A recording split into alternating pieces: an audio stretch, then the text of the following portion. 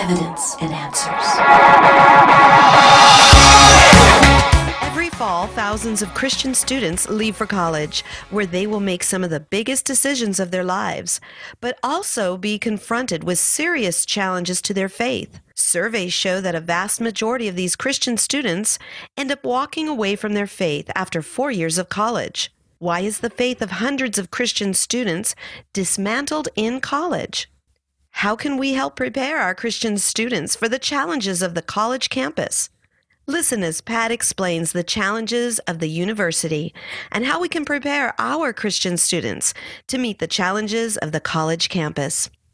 Here with part 3 and the conclusion to this message is Pat. You're listening to Evidence and Answers, where we provide compelling evidence for faith and hope in Christ and provide biblical answers to the challenges Christians face today. Well, we know that every fall, thousands of Christian students leave for college, and there they will face some of their greatest challenges and make some of the biggest decisions of their lives. However, numerous surveys have shown a disturbing trend that the vast majority of those Christian students end up walking away from their faith after 4 years of college. But college does not have to be a wasteland experience for the Christian student. The college campus will definitely challenge one's faith in Christ in many significant ways. But if our students are prepared, they can face the challenge and their faith in Christ can be reinforced and strengthened rather than dismantled and shattered. And one of the best ways to prepare our students for campus life is to prepare them for the challenges they will soon face.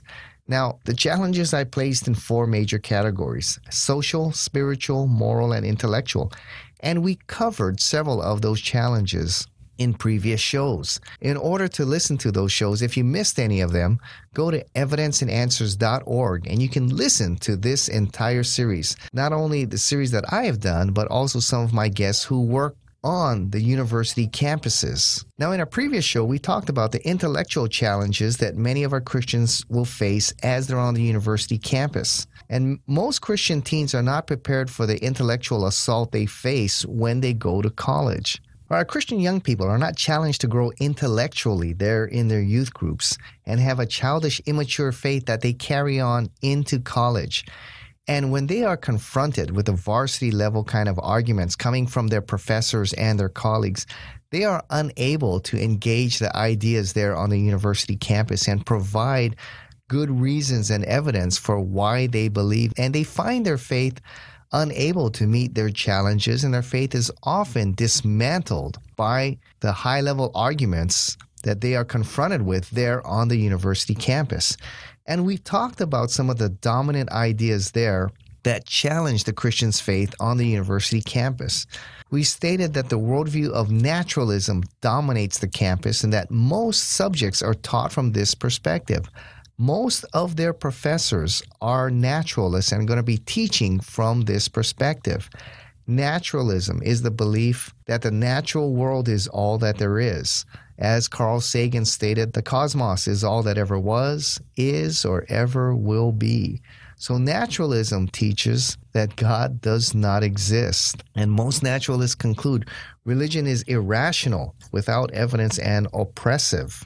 And the vast majority of the college professors will be teaching from this perspective.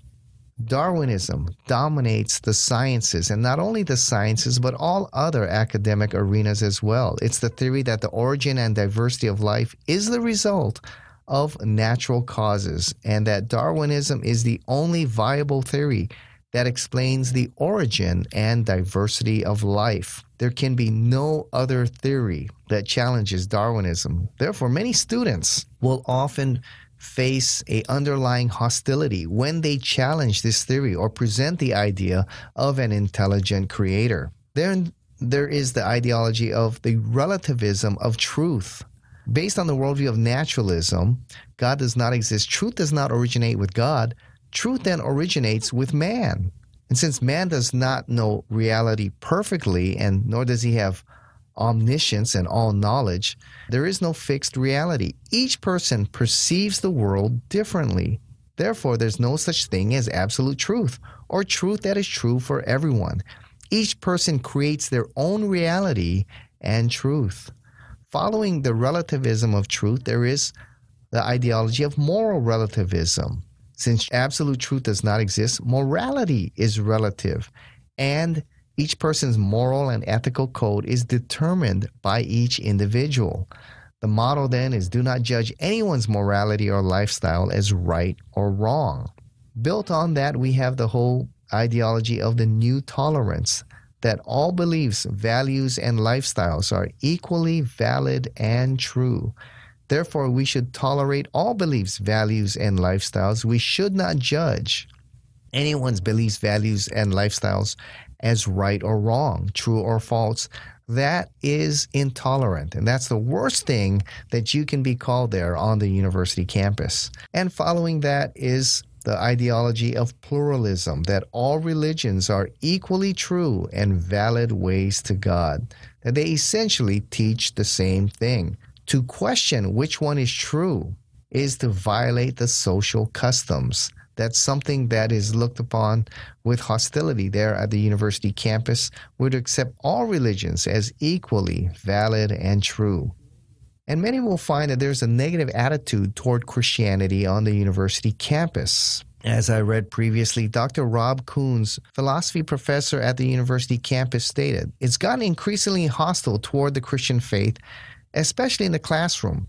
When I was a student, the vast majority of teachers were not Christian, but a lot of people had the attitude that faith is a good thing and that we're not going to attack it or knock it. But nowadays, the view among many of the faculty is that Christianity is not only misguided and false, but actually pernicious and evil and should be stamped out. Any student arriving at almost any college or university today will face that kind of attitude."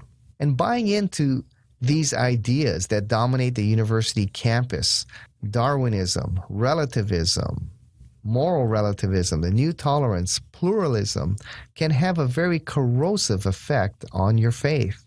Well, how do we meet the intellectual challenge that our students will face on the university campus? Well, this is why apologetics is so critical for every Christian, especially for our young people going to the secular university campus. Not only need to know what you believe, but why you believe. Nancy Pearcey writes this: "As Christian parents, teachers, and youth group leaders, we constantly see young people pulled down by the undertow of powerful cultural trends. If all we give them is a heart religion or an emotional religion, it will not be strong enough to counter the lure of attractive but dangerous ideas. Young believers also need a brain religion, training in worldview and apologetics to equip them to analyze and critique competing worldviews they will encounter when they leave home. If forewarned and forearmed, young people at least have a fighting chance when they find themselves a minority among their classmates or work colleagues. Training young people to develop a Christian mind is no longer an option. It is part of their necessary survival equipment. See, an emotional faith will only take you so far.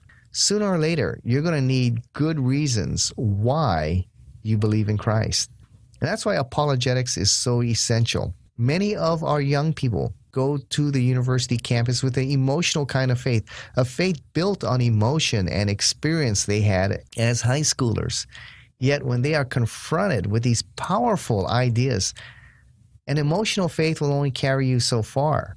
Sooner or later, you're going to need good reasons and evidence for why you believe in Christ. And can these evidences and these reasons engage the ideas on the university campus that oppose biblical teaching? That is why the study of Christian apologetics is so critical in the life of every believer, and especially our young people going to the university campus.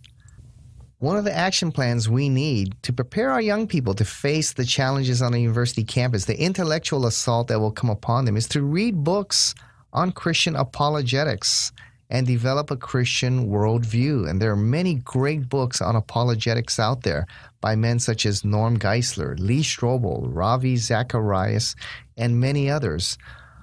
One, if I may recommend, is my book, Unless I See. It's a great book covering many topics. How do we know that God exists? Is truth relative or absolute? Are there many ways to God? How do we know that the New Testament is a reliable historical document? How do we know that we have the life of Jesus Christ? How do we know that he rose from the dead? That is a great book on apologetics to prepare young people for the intellectual challenges they'll face on the university campus. So I would encourage every young person to read a book on apologetics. I hope mine would be one on that list, unless I see there are many good books out there that can prepare the Christian to defend his faith on the university campus. Then I would encourage Christian students to read material from Christian professors in your area of study. For example, if you're going to be a business major, there are great books on biblical economics and business ethics that you should be familiar with, written from a Christian worldview perspective. Or if you're going into psychology, you should have a good understanding the difference between secular psychology and Christian psychology. The difference, there are some big and major differences there, especially in the understanding of human nature and how we approach psychology. If you're going into the sciences, you should read many good books written by scientists from a Christian worldview perspective that not only present the flaws in Darwin's system, but the evidence for intelligent design. So read material from Christian professors in your particular area of study so you can understand the Christian worldview when it comes to your particular arena of study there in the major in which you are going into. Unfortunately, there are no shortcuts for the Christian student. In fact, Christian student, I believe, must work twice as hard as a non-Christian student, because not only do you have to study and know the material well, but you also need to know your Bible well and to be able to critique the things that you study and discern truth from error in the things that you are studying. So there are no shortcuts here. The Christian has to work twice as hard as the average student. But that's what it means to be a disciple of Christ, to carry a cross daily and follow him. We're not only called to learn the material that we are presented, but to also be able to discern truth from error in the things that we study. This is a valuable skill that every Christian should be able to learn. If they learn it in their high school and college years, it's a valuable skill that they can carry with them throughout the rest of their life. For the rest of our life, we're going to be having to discern truth from error in all arenas in which we study and in which we engage. Well, the final area I want to talk about is the classroom. How does the Christian face the challenges that arise in the classroom? Well, first of all, the Christian needs to develop the Christian mind. Romans chapter 12, verses 1 through 4 states, I appeal to you, therefore, brothers, by the mercies of God, to present your bodies as a living sacrifice, holy and acceptable to God, which is your spiritual stewardship. Do not be conformed to this world, but be transformed by the renewing of your mind, that by testing you may discern what is the will of God, what is the good and acceptable and perfect will. One of the things that Christians must be able to do is they must be able to discern truth from error. They must develop the skill of discernment or critical thinking. Discernment is the ability to discern truth from error, especially when the error comes in a very well-disguised package. A lot of the principles that you'll be taught there in the classroom may be contrary to the Word of God, but they come in well-disguised packages, in very powerful kinds of arguments. And so the Christian has got to be able to discern their truth from error. How do we develop discernment? Well, first, pray for discernment. Secondly, you need to really study God's Word and filter what you learn through the Word of God. Is it consistent with biblical principles? Then you should discuss what you learn with mature believers.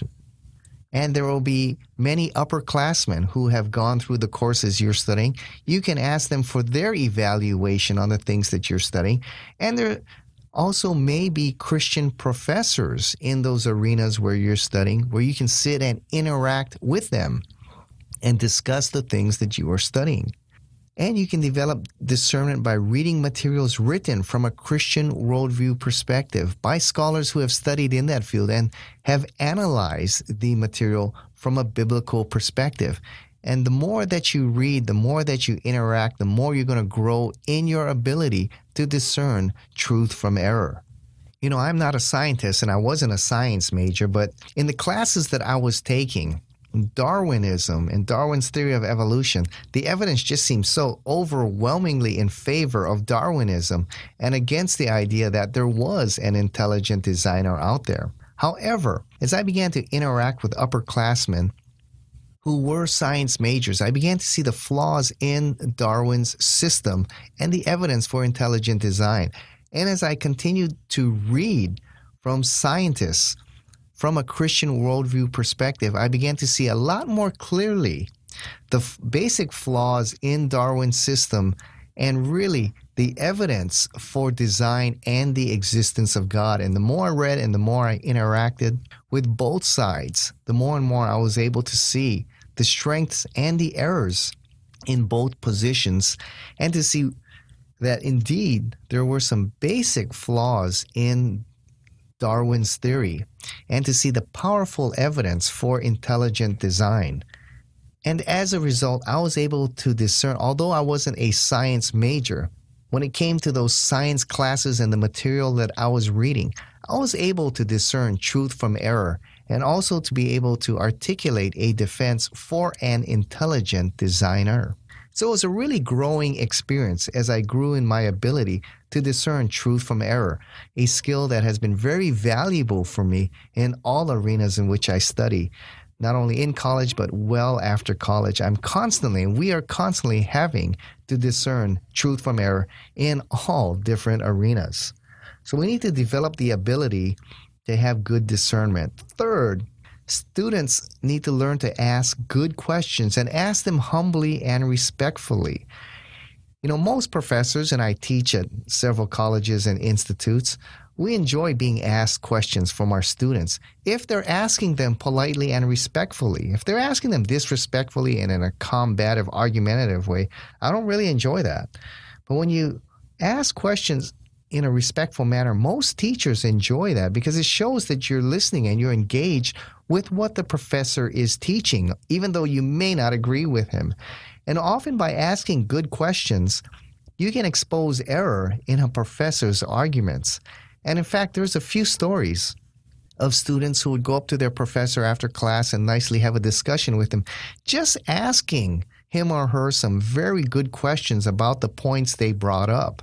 And often the professor didn't have an answer and would do research and would often change their position on their particular topic. And in fact, there's a few stories I have heard of students eventually, because of the questions they asked, years later, their professor came to faith in Christ or belief in a God just because they saw that they were not able to answer some of the key questions that their students brought up, and that the Bible, or at least the biblical worldview, provided some of the best arguments for the evidence that they were confronted with. So learn to ask good questions and ask them humbly and respectfully. Fourth, learn the material well, even if it's contrary to what you believe or what the Bible teaches, so that you'll have credibility when you critique that particular theory or argument. Proverbs 18:13 states, "If one gives an answer before he hears, it is his shame and folly." So when critiquing a particular ideology, you need to know what the other position is, and you need to know it accurately, or else you'll be attacking what we call a straw man, or making false assumptions and therefore making false arguments. And when your false arguments are exposed, you're really going to look foolish and your credibility is really going to waver. So you want to learn well the other position, even if it's contrary to yours, so that when it comes time to present your position, your critique of that other position will be indeed accurate and you're not making false arguments. For example, I did not agree with Darwinian evolutionary theory, but instead of ignoring what the professor was saying, it was very valuable to learn very well Darwinian evolutionary theory, so that when it came my turn to present a case for intelligent design, one of the things that I did is to present the basic flaws of Darwin's theory. And in order for me to do that, I had to know Darwin's theory. And so because I was able to study it and come to a good understanding of it, the critique that I was presenting was indeed accurate, and I won the credibility there of my colleagues who listened because they understood I knew what I was talking about when I was critiquing Darwin's theory and then presenting a case for intelligent design. So learn the material well so you'll have credibility when you present your critique and your argument for your position. So those are some of the many challenges that Christian students face on the university campus. Social challenges, spiritual, moral, and intellectual challenges. And I hope that the information I provided was practical but also very helpful in equipping and preparing your students to face the challenges that they'll face on the university campus. Now, there are many resources, fortunately now, for the Christian students to prepare and equip them to engage the challenges they'll face there on the university campus. And may I say, a great website. There are many good websites out there, but I believe a good one is our website, evidenceandanswers.org. There they'll find many articles to answer the challenges they're going to face there on the university campus, not only from me, but from some of the top scholars from around the world defending the Christian faith. They can read those articles from those great scholars. But not only that, we have over 500 radio shows in which I interview some of the top scholars from all around the world addressing many of the challenges that they're going to face on the university campus. And those shows are free, and they can listen to many of those shows when engaging those ideas on the university campus. And then I think one of the best things that parents and students and churches can do to prepare their student is to have a college prep seminar, a college prep week, or a college prep weekend. And you can invite myself or other men and women, and we can do a whole weekend or a week seminar where we can really prepare them for the challenges that they will face on the university campus.